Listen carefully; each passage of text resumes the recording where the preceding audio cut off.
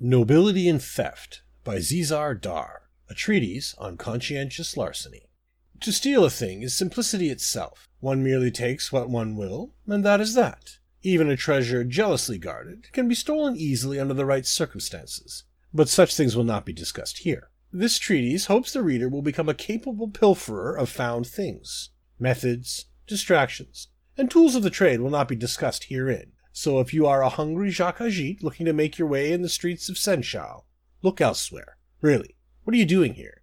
You should be out casing marks. Bandits, burglars, defalcators, and cheats, keep reading. You might learn a thing or two. Who is worthy of your gift? An able pilferer knows the next heist is merely a question of time and place. But to keep your heart as light as your gloves, you would do well to be wary of your target. Easy marks are abundant, but the majority are as desperate as you are. Ignore them. You won't make a name for yourself fleecing ditch diggers and scullions out of their hard-worked dinners, and they certainly won't sing the songs every Senchal dreg knows by heart and hair. No. Look for the merchant whose purse lies buried behind 3 tall walkers with etched swords and inlaid plate. Watch for the wizard whose tower sends alchemical stenches billowing into the canvas sky. Seek out the pomp-pursed dandyclaw whose grounds are free of flick tongues. Never take all, just a portion. They will deem what you took an acceptable loss. Admitting their loss would send every shingle step in town leaping through their casements, which is why they rarely inform the guard. It doesn't hurt that they also have the most to pilfer. But what is worth taking, and more importantly, what is there to do with all the riches you've liberated from lightless prisons?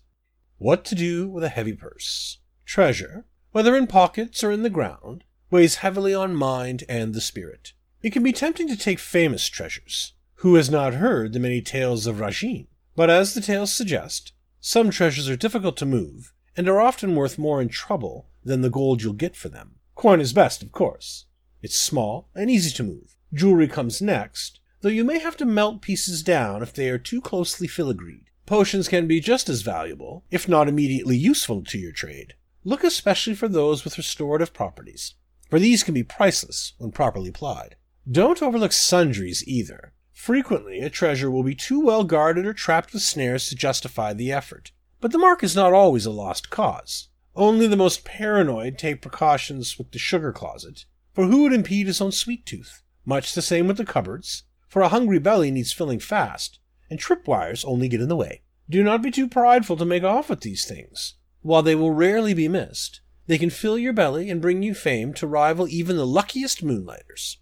Where should you flee? Take as much as you can carry. Fill your pockets and parcels with whatever you can fit, such that it overflows your waistband and bites into your back. Your bounty is as important to your escape as it is to your purse. When you are pursued, as you often will be, spoil secured properly about your vitals will throw off arrows raining down from the walls. In the streets, cut release ties to spill out your treasures into the paths of your pursuers. Throw them to the crowds. Their scrambling for your riches will sow confusion, creating obstacles for your escape. Not only will these efforts delay your pursuers, news of your open hand will spread like wildfire through the streets. What is more valuable than your name? It will buy you safe haven in times of need, food for your belly in lean times, and more importantly, will carry you through the darkest of life's troubles. And when you are old and can no longer leap between rooftops, you can rest easily among your children's children, assured that your legacy is as clean as a well-greased tumble-catch. Good luck in your exploits! When they are sung through the taverns and slums of the world, Zizar Dar will be sure to carry the tune.